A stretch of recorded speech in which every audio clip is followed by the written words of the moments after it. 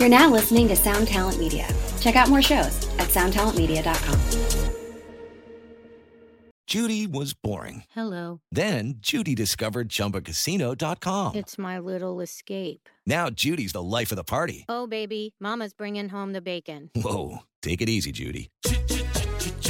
The Chumba life is for everybody. So go to ChumbaCasino.com and play over 100 casino-style games. Join today and play for free for your chance to redeem some serious prizes.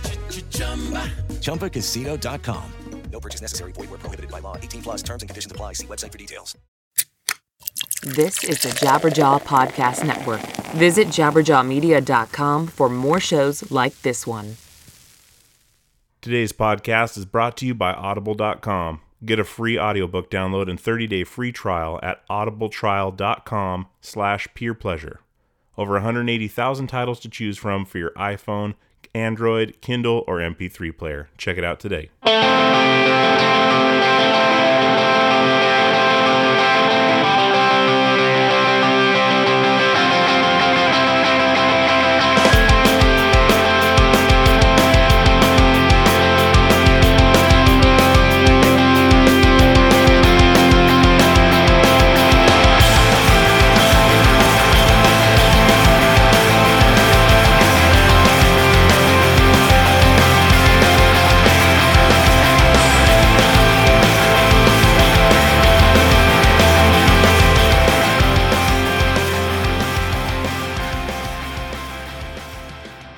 Well, hello again, folks. This is Dewey from the Peer Pleasure Podcast. Welcome back. We're glad to have you another week. Today, my guest is Colin Frangicetto from the mighty Circa Survive. I know a lot of you guys have heard Circa Survive. Most of you have probably heard of This Day Forward, Colin's band previous. We talk a lot about those days touring together back in the early 2000s all the way to now. We span his whole career so far and talk a lot about Circa has a tour coming up next year, the On Letting Go 10th anniversary tour. We talk about the nostalgia tours. We talk about quite a lot of subjects. So if you're interested in Circa Survive, you're going to get a lot out of this one. Colin's also a very talented artist. We're probably going to do a part two on this interview because we didn't get a chance to talk much about his artwork, but his artwork is fantastic. ColinFrangicetto.com. Check it out if you get a chance after this episode's over, or if you're on the computer, check it out right now. But let's go ahead and get into this interview with Colin Frangicetto here on the Peer Pleasure Podcast.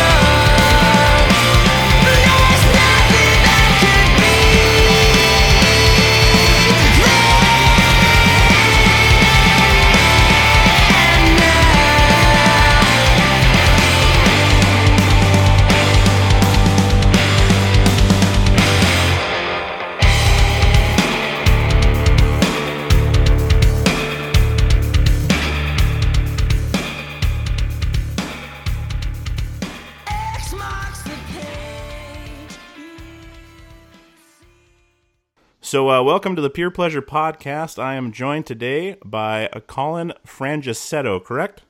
Oh, yeah. That's how it's pronounced. I wanted to make sure I pronounced it correct. I've always just called you Colin or tour manager Colin, if you remember. I don't know. But Colin and I met on the Radio Takeover Tour. I think it was 2004, 2005, maybe 2003, with Bear vs. Shark and This Day Forward. And I know Nick Storch kind of put you in the place of being the tour manager, so we always joked about that. But yeah. Anyways, thanks, Nick. Yeah, thanks for that pleasure, Nick, if he's out there. Well, cool, man. So what's going on with you? You're out in Pennsylvania, going to work on the new Circa record, right? That is correct. Awesome. Have you guys started writing anything yet? Yeah, here and there. We basically just got done taking about a year off.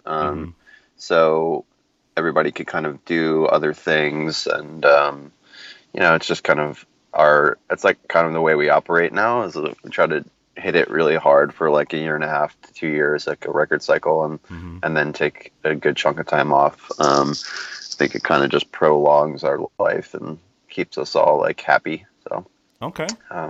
but yeah, we've been doing a little bit of just kind of passing stuff back and forth. We like share a folder online and just basically dump ideas into that. And yeah, the last record and this one are we're doing the record a different way, where we don't really write very much before we hit the studio, and we essentially go in there pretty fresh and just try to like really enjoy the process of coming up with things on the fly and experimenting in the studio, which is just stuff we never really got a chance to do for most of our career, because I'm sure, as you remember, just the way of recording is just like, for most of us, it's learn the parts and make sure you can execute them really fast so you don't have to spend any money in the studio. Yeah. So we have a friend that records us, and we have a really good thing with him, so we don't really have that pressure anymore, which is really fun. That's amazing. That's awesome. Did he do the last record for you guys? Or yes. Okay.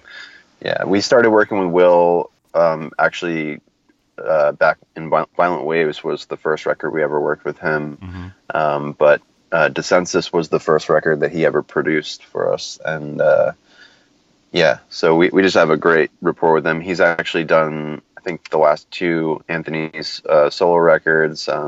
He helped me, like he let me use his studio to finish my solo record way back a few years back. And so he's just, Will Yip is just a gentleman and a scholar.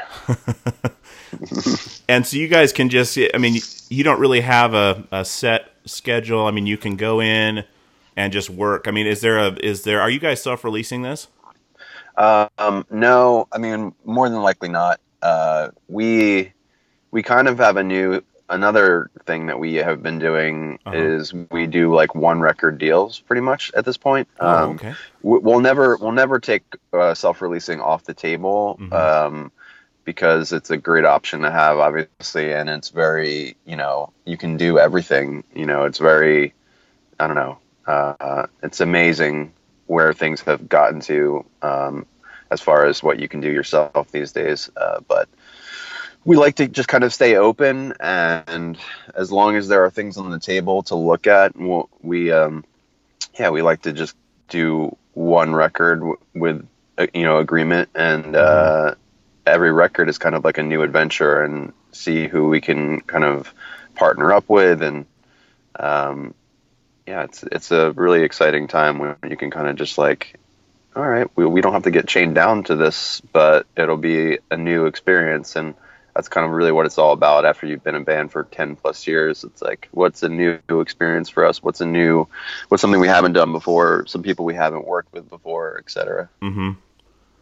And that's really cool, because the whole process sounds like it's just going to be one big artistic output, and then it moves on. Like it's like yes. That's so cool, because that seems like a dream for most bands, where they aren't tied down to this multi-record deal or trying to spend so many years recouping, and then the label blends those together into your recoupment, so you're never going to recoup. Exactly. It was almost kind of like, when we did self-release Violent Waves, that was us kind of throwing down and saying, listen, we know we can do this. And then, so once you have that on your side, and you have that knowledge and that confidence, if a label understands the fact that you could already do it on your own, they are forced to come to the table with something else that maybe you couldn't do. And what can they offer you? And, so that's, and I think also, any band that has the ability to self-release should, just so everything that goes into it, and you're going to have a more, illuminated perspective when you're working with the company, as far as, if they're wasting resources, or if, you have an idea, you'll know whether or not it's executable or not. And, in general, I think we're very like self-aware of our strengths. We're very self-aware of like, who we are as a band. We're not really going to be pushed into that corner that a lot of bands get pushed in, where they feel this pressure to kind of play ball and do things maybe they don't feel comfortable doing, because it's like, oh, well, maybe that'll get us to that place where we can grab that brass ring and jump to the next level and have a, number one hit on the radio or whatever. And that's like, we know we're not that band, and we know that, if that were to ever happen, it would be out of complete, like, just sheer random, maybe I won't even say luck, because that's not necessarily a lucky position to find yourself in, but just random circumstances can lead you there. But we're not gonna write any differently. We're not gonna, do anything that we don't want to do to try to get there, because it's just not where we are in our career, and it's not what we want. So sure. And you guys have a fan base, worldwide fan base. You guys have done South America, the Philippines. You've gone everywhere. It seems with power. The only place really left that we really, really want to go is Japan. And it's been a really long time coming, and I'm hoping that this next record will bring us there. It's just, when you have a couple guys that have past records and things like that, it's hard to get over there. Yeah, and get a visa or whatever and get into the country. I see that, man. And so, that right there is just awesome, because you are going to be just completely, on your own as much as you can be. You won't have necessarily the responsibility of self-releasing, but you hold all the cards, and that's what bands starting out always fight for. Like, oh, I want to get a manager, I want to get a label. Well, you need to come at them with something that you already have, so they want you, and they have to give you something instead of giving you the worst deal ever, like I think we took in the past. Hey, man. Everybody was like, young, and I think all of us had different experiences where, I wouldn't even say you get taken advantage of. It's just like, really, that's just the nature of the beast when you're young and in need of help and don't really know what you're doing. It's just, we've all been there. Yeah. And when we came up, it was a different time for sure. And it was just such a good time. Everyone, the tour lifestyle was great, because everyone was like a family. And I remember we were switching vans back and forth. Like, people were riding with certain people. I was thinking about this last night as I was prepping for the podcast. One of my memories of you from that tour was we were in, I don't know where we were. We were on the East Coast. I think we were in New York. But you had rid with us one night, and everyone was so tired, and it was packed. And you were literally sleeping in the trough where the sliding door is in the van. No blanket, nothing, just curled up like a cat. And I was like, man, this is the life. I think we had just gotten a pre-release of the Mars Volta record, that first Mars Volta record that didn't have all the effects on it yet. Yeah. And that became like currency, to where I think the Bear vs. Shark guys were trying to offer us all these things to get the CDR. A copy of it. Yeah. Because it sounded so much better without all those. There's too many effects. But that being said, you guys, I remember when you guys first came out, and I heard the music. It was just so far advanced from anything I'd expected or heard before. You guys, just have such an intricate style. The guitar interplay, and then Anthony's vocals. You have a lot going on there. Has your writing process changed? Of course it probably has, but how has it changed, I guess, till now? Yeah. You know what? I think the one thing that's kind of like remained a constant is, because it's definitely ebbed and flowed over the years and changed a lot based on just, I think, us trying new things. And, but the one thing that's just kind of never gone away is that, even from day one, there was nothing, we just kind of knew that there was no way we could ever write anything or be a band that we weren't, and that might sound kind of strange, but it's kind of like we would just play together as a group, and what you heard, especially on that first record, really, that was not, some mastermind engineered sound. It really was the sound of the five of us playing, and what we all kind of came up with naturally on the spot. And I think that's what made Circa's sound really happened was just that all of us pulled different influences, and all of us had different ways of playing. And, I think me not really being a guitar player, I was a drummer before that, and Steve not really even being a rock drummer.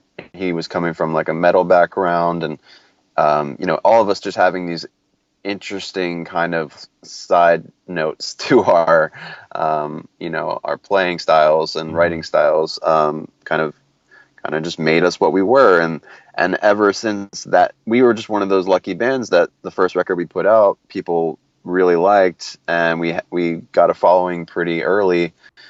So we just had that confidence from the start that we should always just write from the heart, write from like what feels right, what interests us, and never try to be something we're not, never try to, write something just in an effort to gain an audience or anything like that. It was just, we're just, I guess, very, very lucky that happened that way. And we never really ever looked back. We just kind of kept making records in a pure way. And that's the way we write music to this day. As far as the actual nitty gritty of it and handling all the different stuff that's happening when you're listening, I think that's just after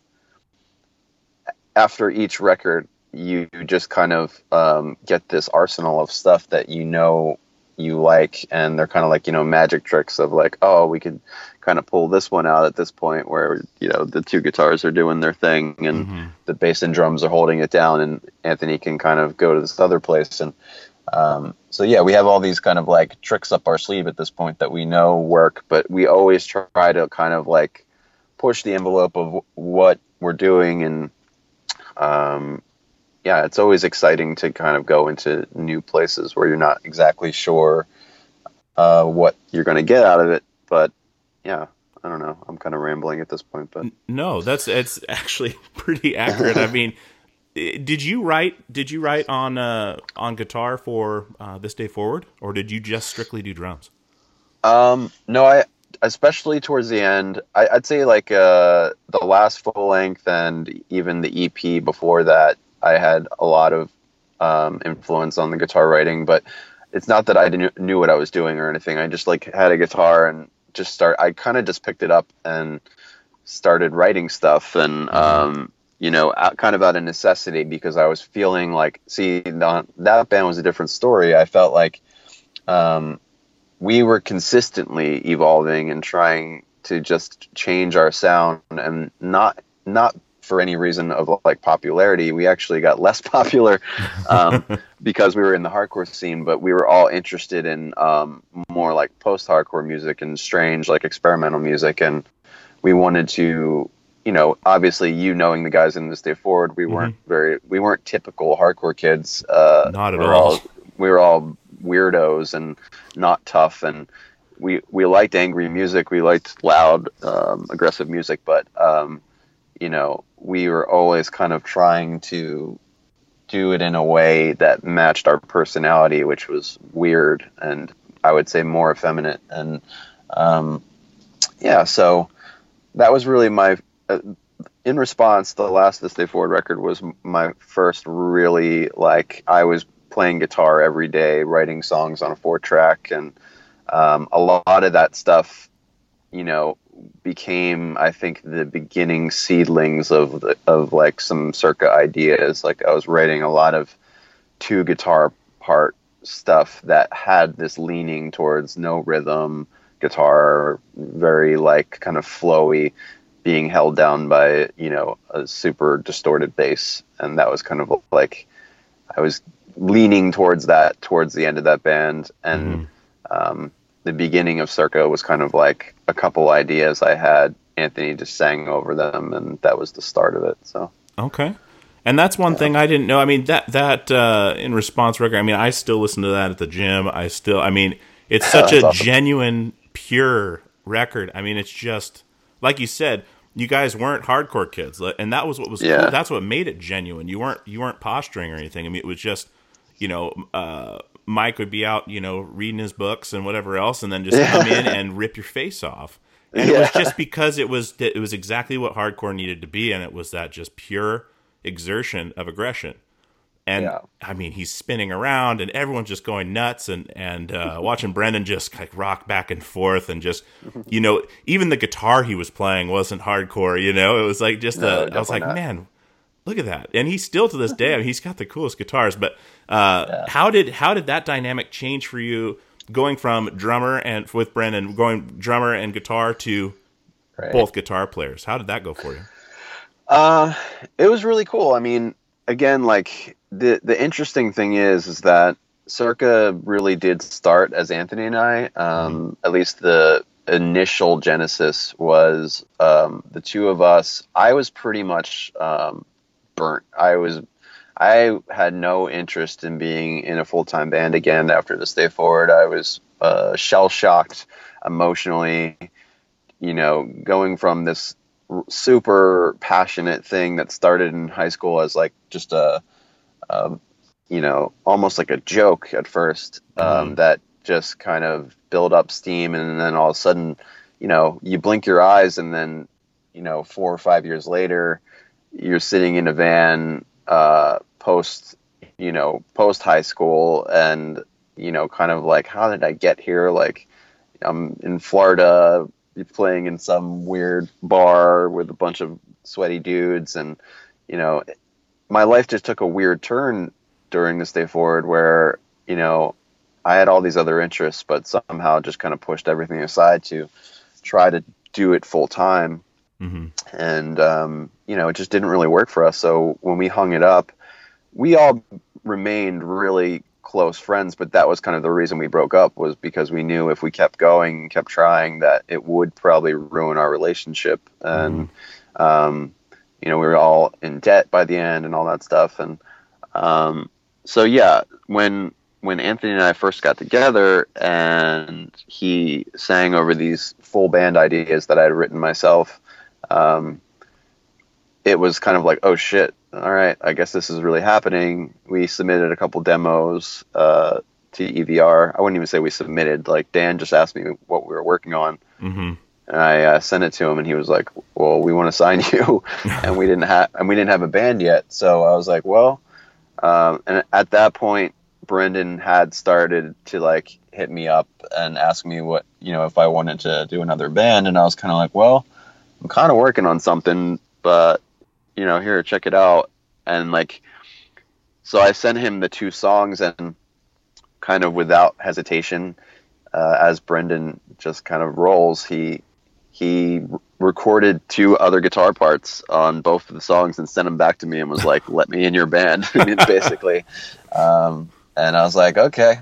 Like, so it was interesting to go from like being a drummer playing with him to all of a sudden being like, you know, these 2 guitar players, and, you know, a 2 guitar band, the guitarists kind of are going to have a dynamic, and they're going to have a relationship sonically. And, you know, I always felt kind of honored that Brendan, you know, Brendan's such an amazing player. He's a super unique, interesting guitar player, but beyond that, he's ridiculously talented and very technically proficient. And I'm way more like, you know, not to even like rag on myself, I consider myself more of a rhythm player even when I'm not playing rhythm, if that makes any sense. I like to almost blend in to the point where, like, you know, you don't really know what parts I'm playing, but if you took me out of the mix, it would sound super empty,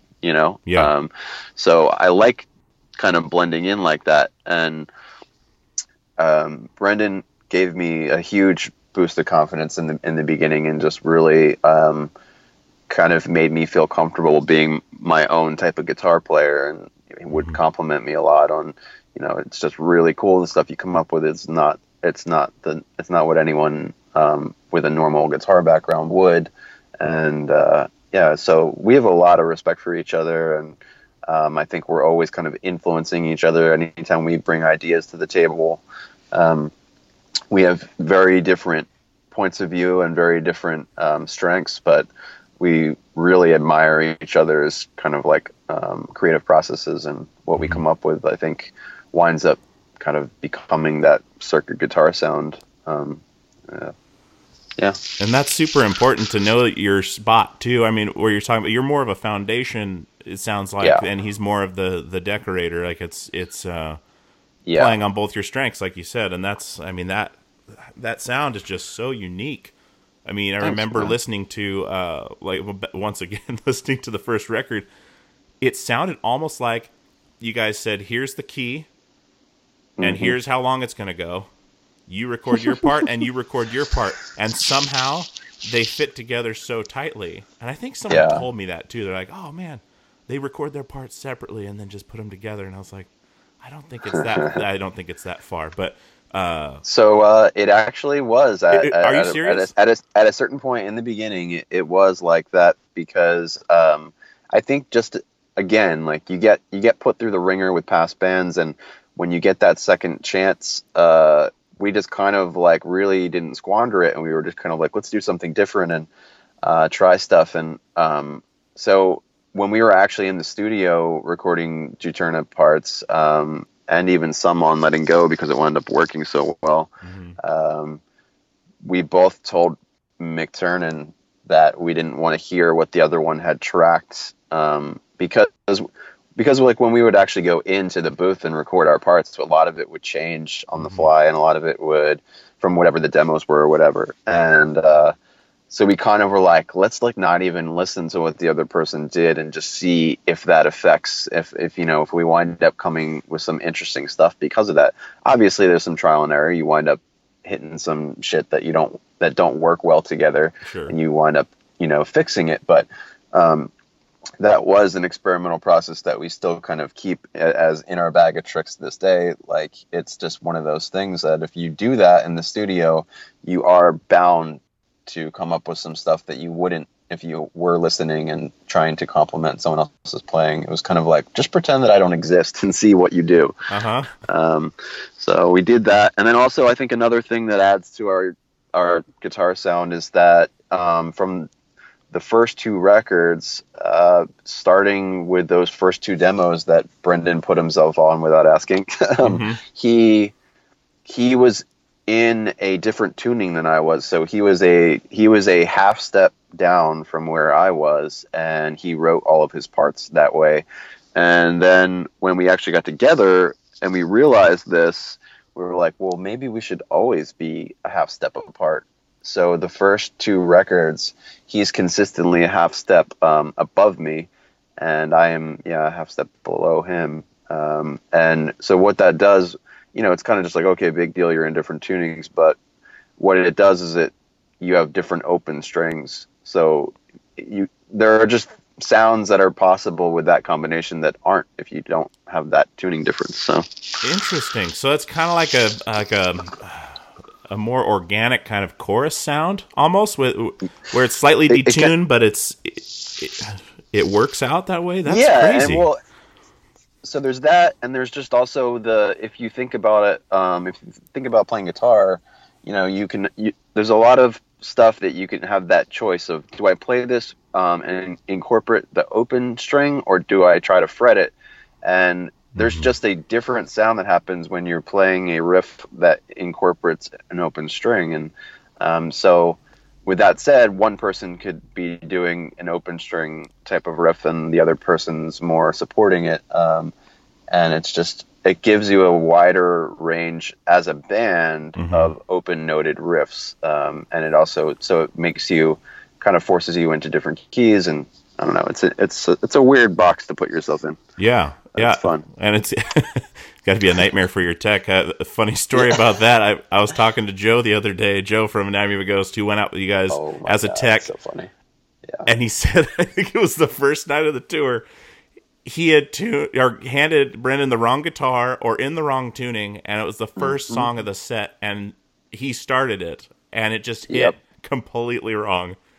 And I remember him calling me and telling me that story. He's like, dude, they're going to fire me. They're going to fire me. Dude, we still talk about that to this day, because it was the night of Sweet Chord Bro That was Sweet what somebody chord, bro. said. Somebody That's right. yelled that out somebody right. yelled that out right after Brendan started it in this bunk tuning. It was just like first song, first fucking chord. It was just like blah, like just totally the wrong one. And somebody yelled out, "Sweet chord, bro!" And like we ever to this day, 10 years later, still talk about Sweet Chord Bro and how funny that was. That is so awesome. I'm so glad you remember that. It was that monumental. Oh, and, yeah. Now the whole world will hear it. Well, but Yeah. That's hilarious.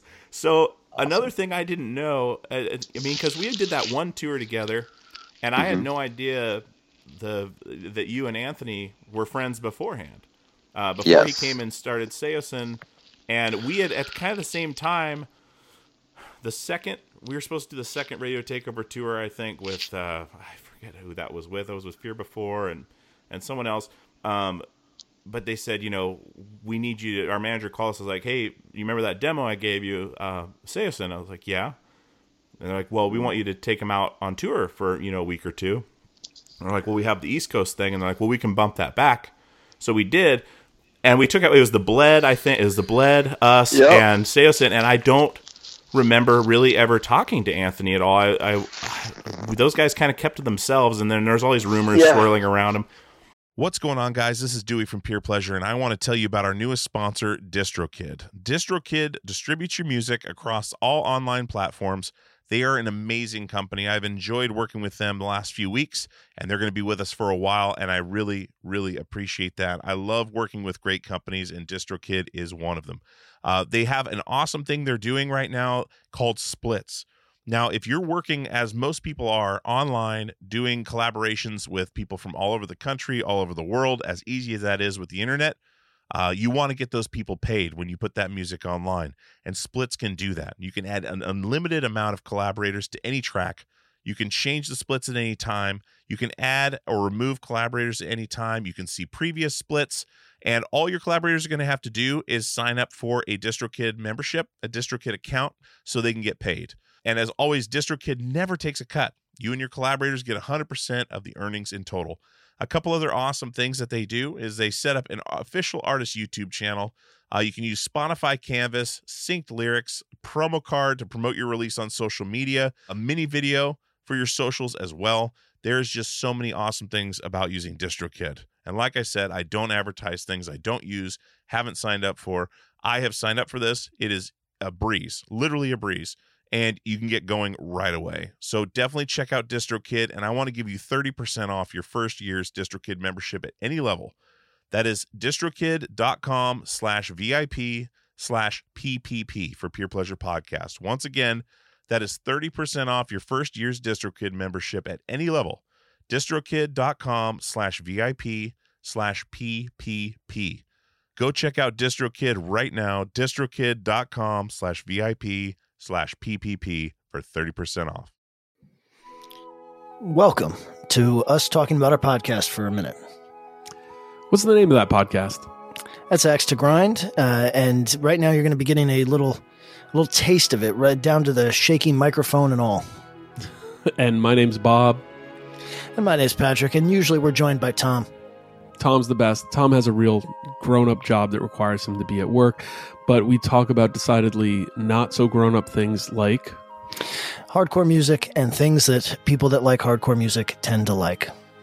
So that could be the latest shows, revisiting classic material, talking about the new classics, all the little dorm room nonsense that you imagine from niche music podcasts that you either love, want to love, or hate.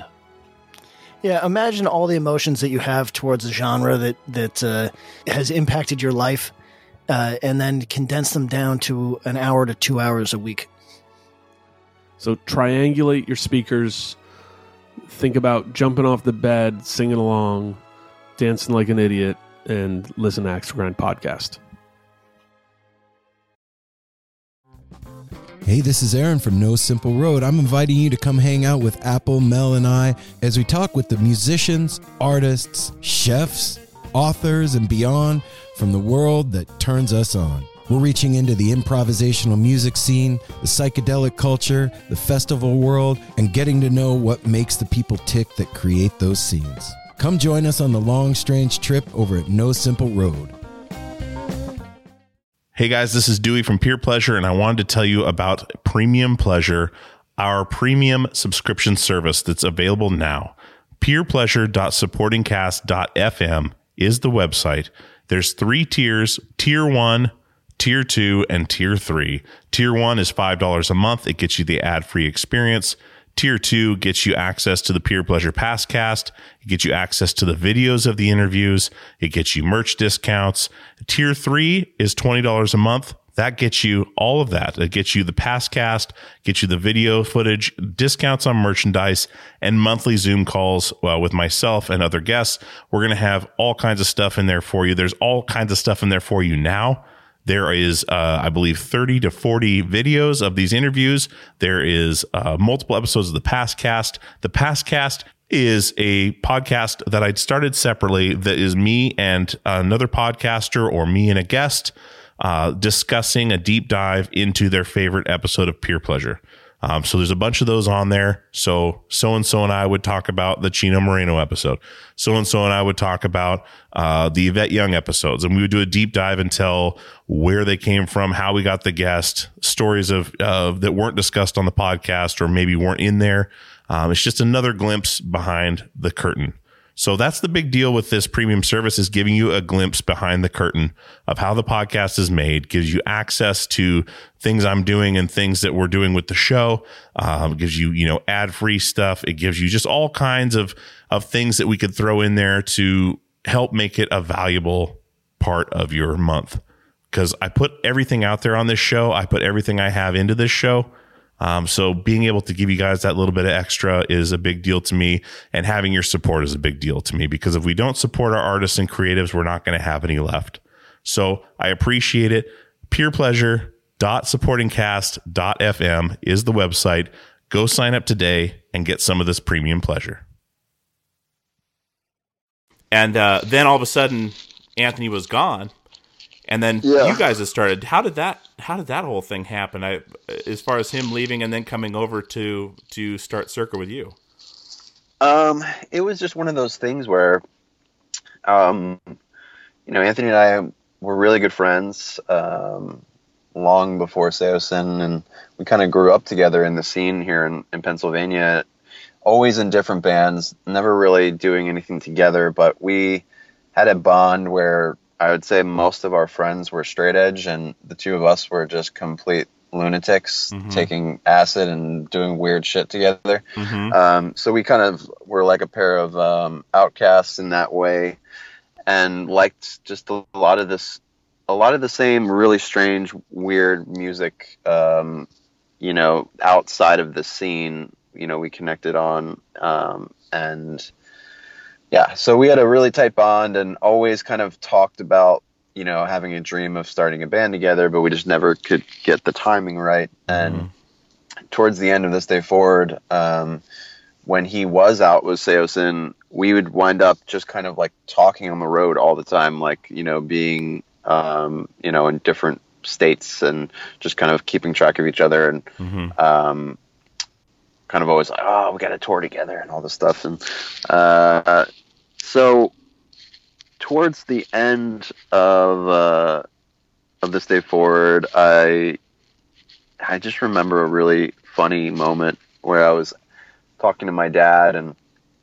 and he was asking me like, if you could like have your super group, like you could pick anybody, like anyone, like we're talking like you could pick like Steven Tyler from Aerosmith if you wanted to, like who would it be? And I just like, Anthony would be my top choice, like any day. And I remember a week later, he just hit me up and was like, hey, like, and this was like right after the last This Day Forward show, and I was just kind of like, I don't know, not into playing music, but I was writing solo stuff just kind of for myself with no plan of doing anything with it, just kind of, I think, to exercise the demons. And he was like, I'm coming back on a break. I'm going to get like my wisdom teeth pulled out or whatever. I don't know. He had to get some dental surgery or some shit. And it turned out that things just weren't really going that well with him being out in California and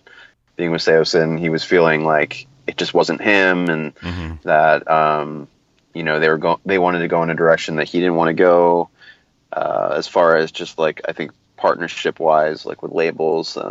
He just had a different vision for the band, and I think he also just really missed home. You know, he missed Meredith, he missed me, he missed his you know, just being on the East Coast. And so when he and I started hanging out while he was home for that week, he just asked me to play him some of the stuff I was doing, and you know, he was like, "Oh, we should start a band." And I was like, "Dude, your band's like going to be Nirvana. Like, why do you want to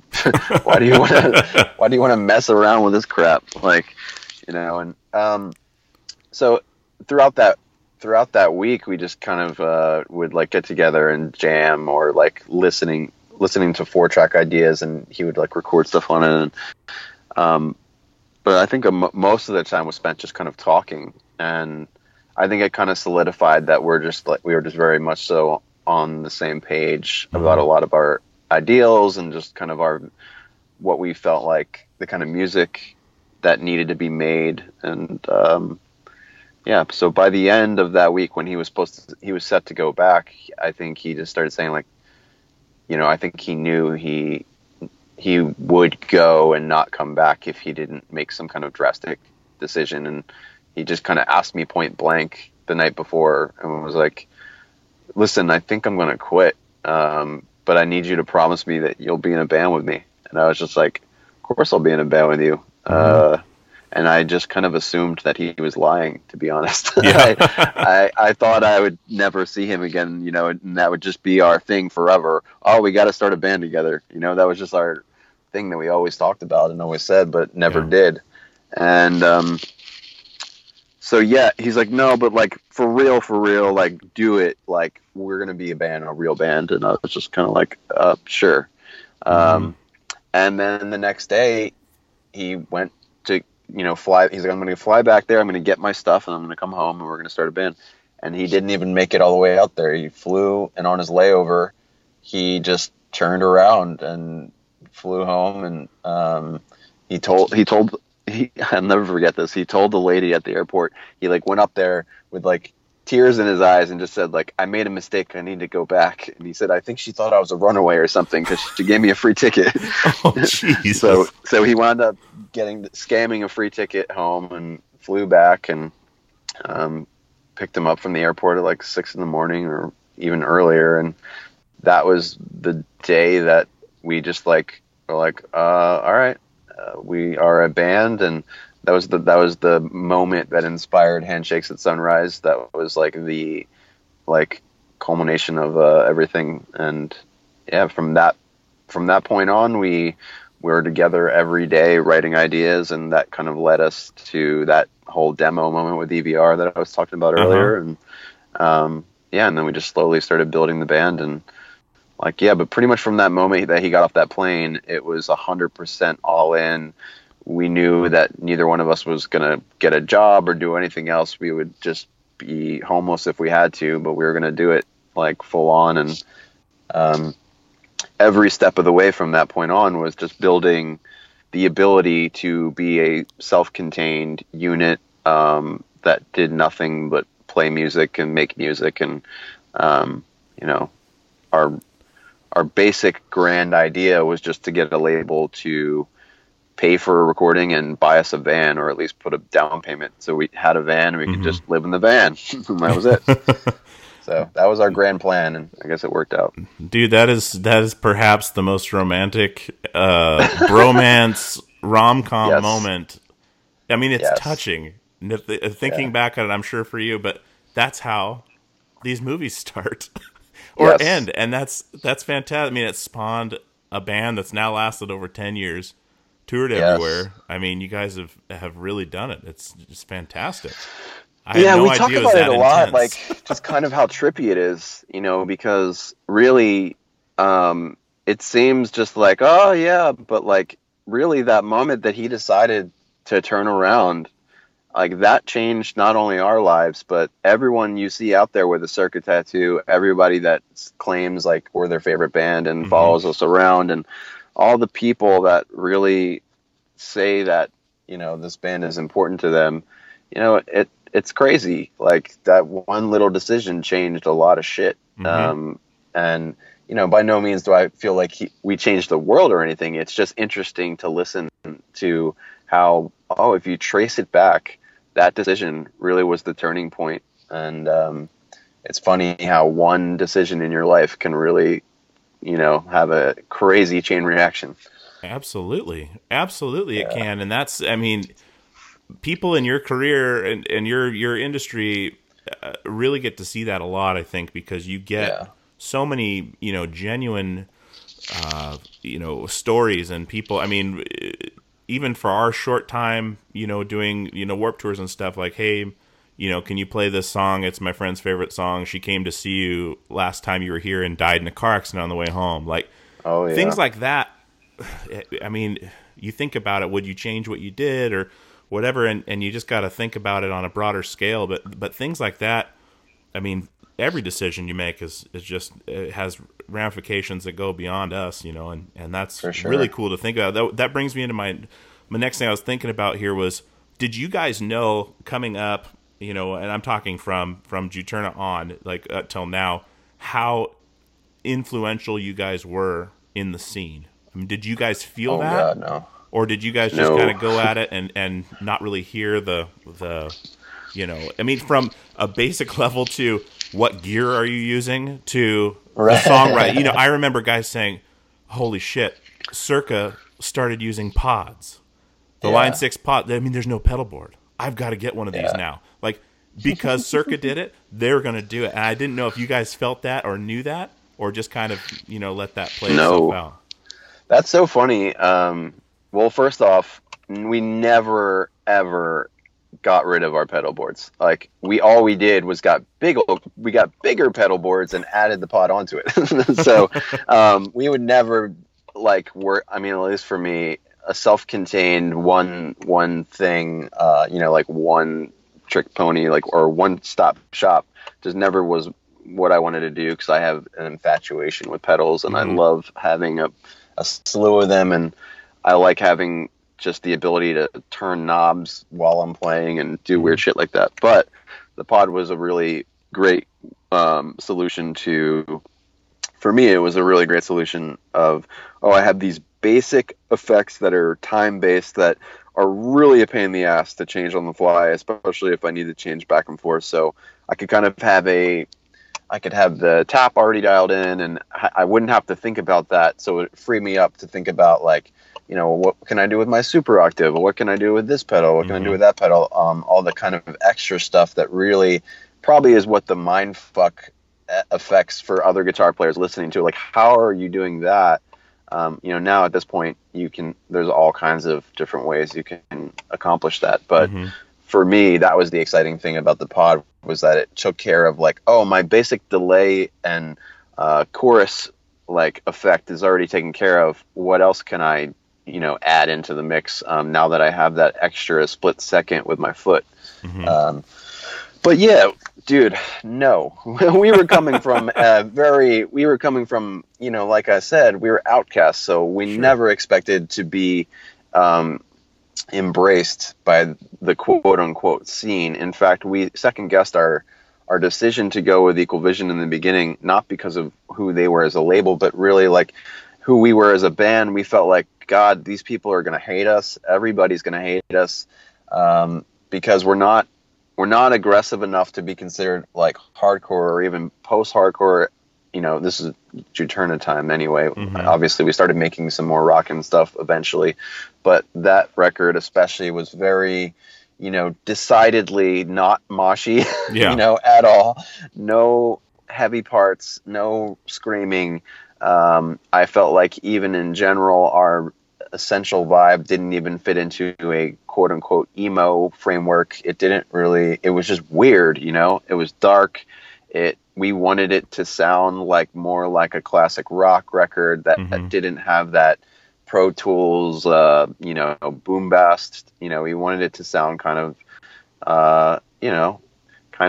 effeminate, and kind of like decidedly strange and decidedly bluesy. And so we really expected it to be like, well, to be honest, I think most of us expected the band to maybe last one record, two records. Like, we did not foresee this. That's for sure. No way we could have possibly known that. And even during the first two albums, I think we were just on the road constantly and playing. And yeah, we definitely noticed, that, okay, we're building a fan base, but I don't think, every success, every aspect of like people liking the band and championing the band always came as a surprise. And even to this day, there's still moments where I think we all are always consistently in a state of almost amnesia when it comes to that, because I think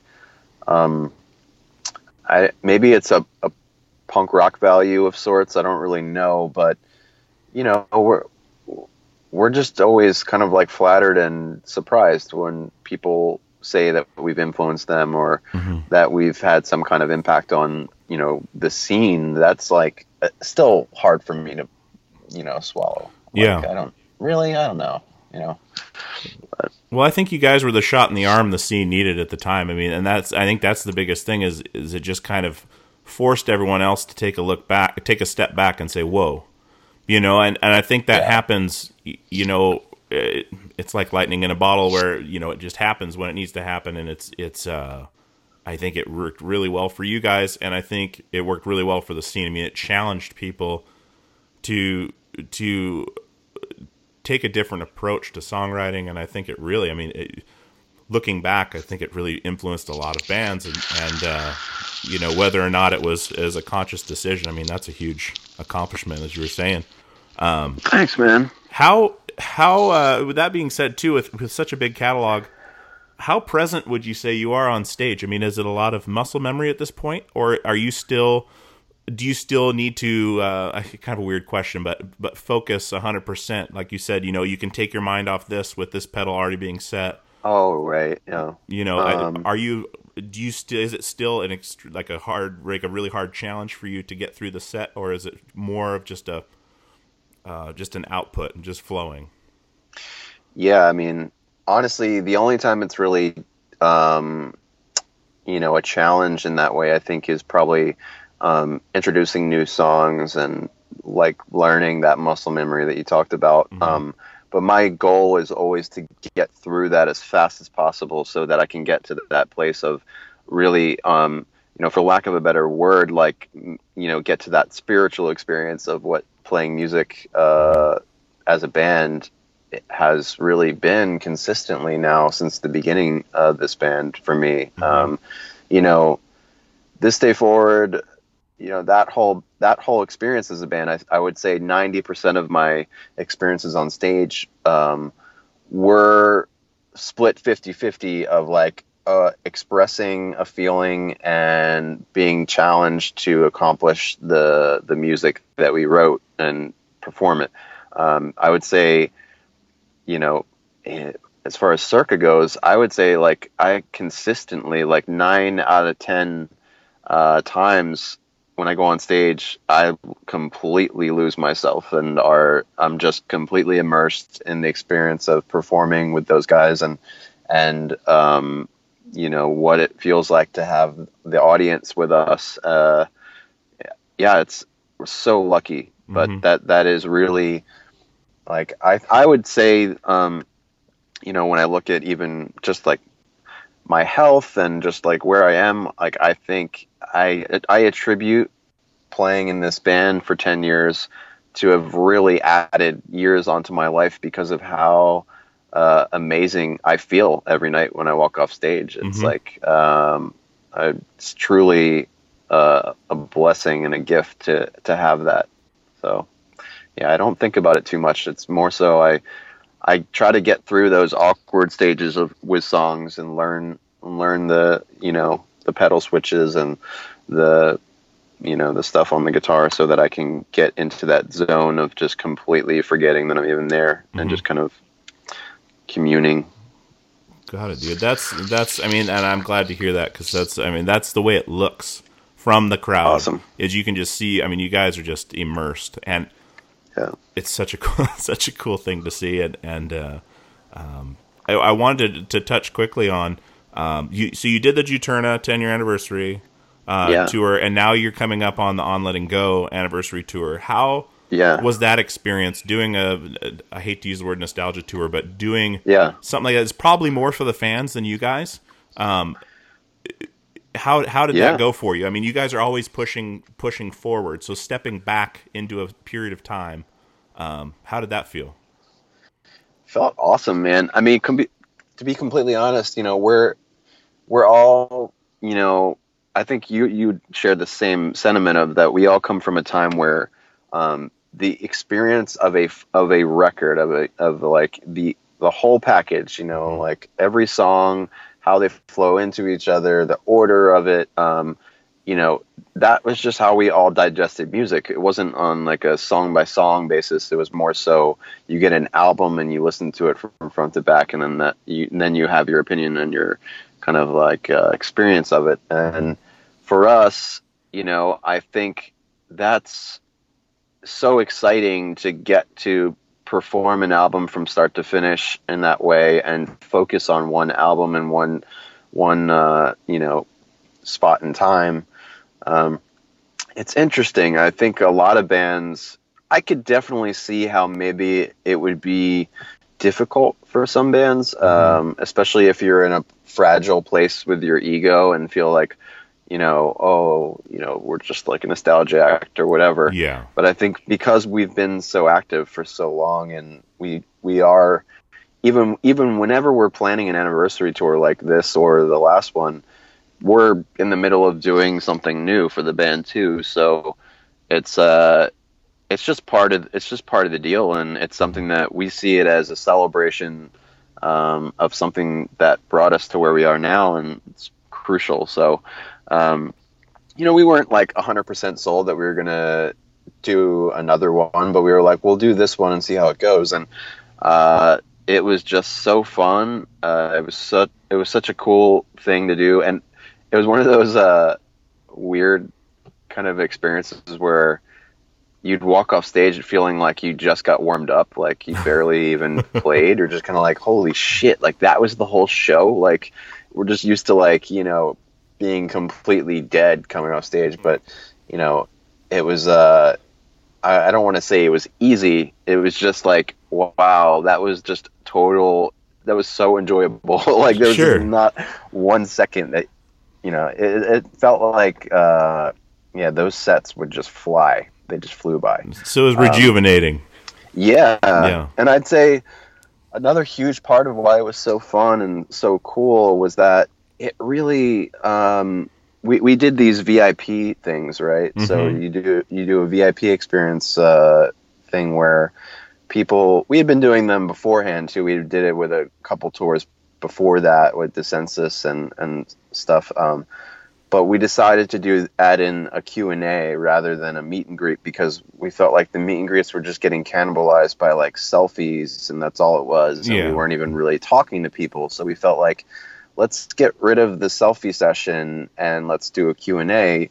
Not in a way that we're sitting on stage with microphone and a seat, but we're all sitting in a room together like Indian style on the ground, and we let people ask questions and we can just talk about it. And so we just did these Q&A sessions every day with these VIP people, and they just asked questions about that record and about that time period and just making the albums. And it was just so fun to like relive all these kind of memories and talk about, the weird, funny stories that would happen when we made it, and kind of the beginning of the band and where we were at that point. And I think that was not only was it fun for us, but it really felt like, wow, like I actually feel like the VIP sessions are like some of the best interviews we've ever really given, because essentially they're just like so informal and just people who really care about the band asking interesting questions. And yeah, it was super fun, and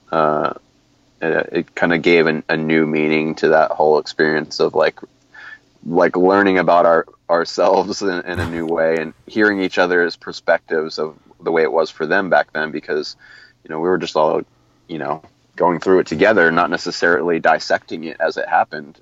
So talking about it in hindsight was really fun, and kind of cathartic too. Yeah, I bet, man. And so I'm sure you're really looking forward to this On Letting Go tour, and Totally. It's going to be. Is it? I don't have it in front of me. It's going to be next year.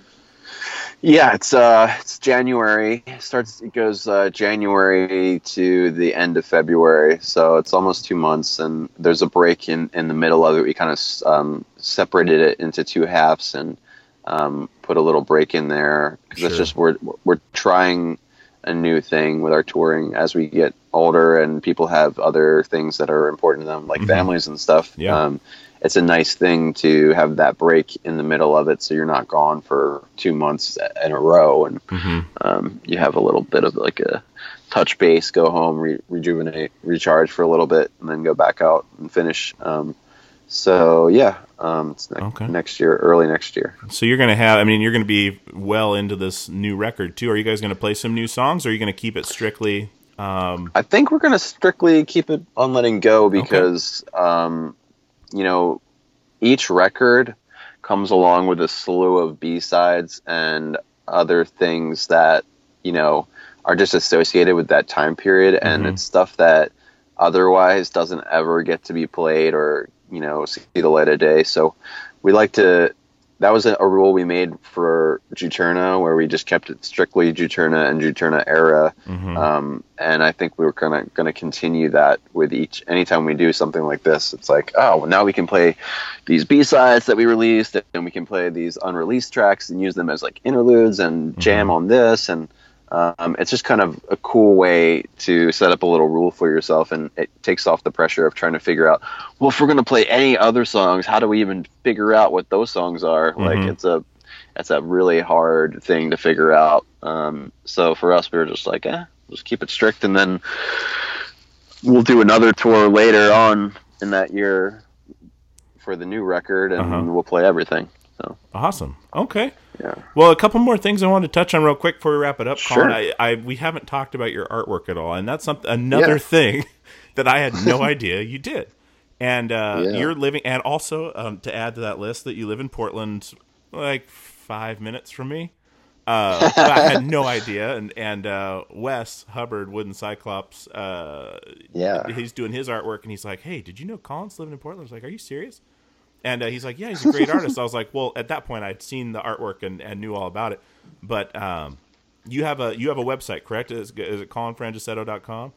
It is, yes. Okay, and you're selling, and you do some really cool stuff. And one thing I thought was cool is the last thing you did like a 24-hour. Say it'll be available for this 24 hours, and then it's gone. Yeah. And I thought that was really cool. And have you done that before? I have done it. I've done it like 1 or 2 times before, and it's just a really fun when you get to doing art stuff, and then you get into the like merchandise side of it. It's just something that's just really, it's the same thing as being in a band where, you can have the same old stuff, or you can just kind of make it up as you go. And there's just all these people doing interesting things like that.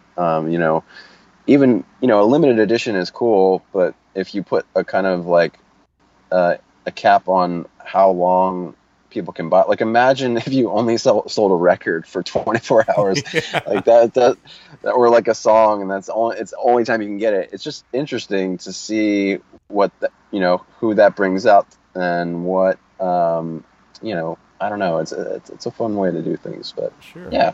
Well, definitely check it out at ColinFrangicetto.com. Check out Colin's artwork, and everyone knows where to find your music.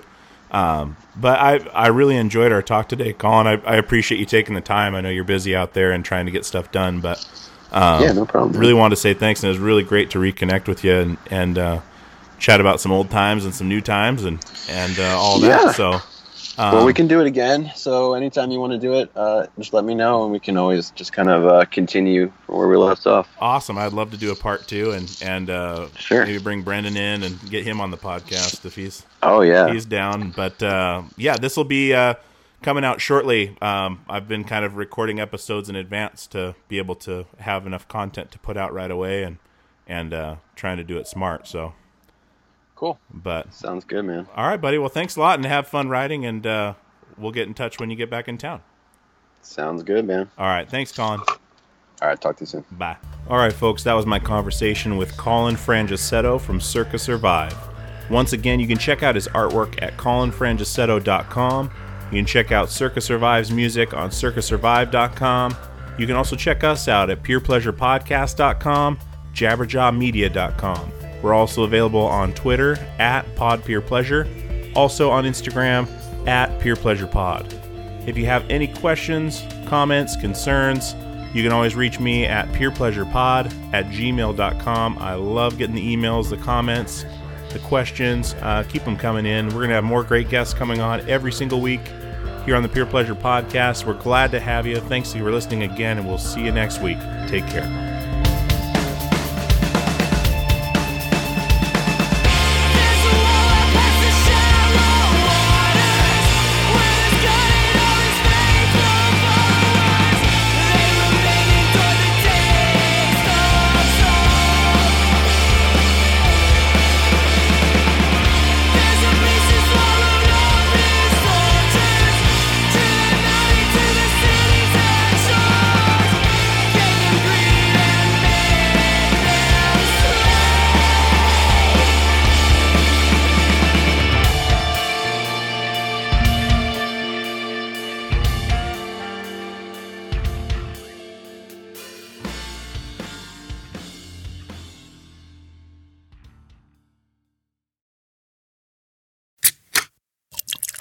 This is the Jabberjaw Podcast Network.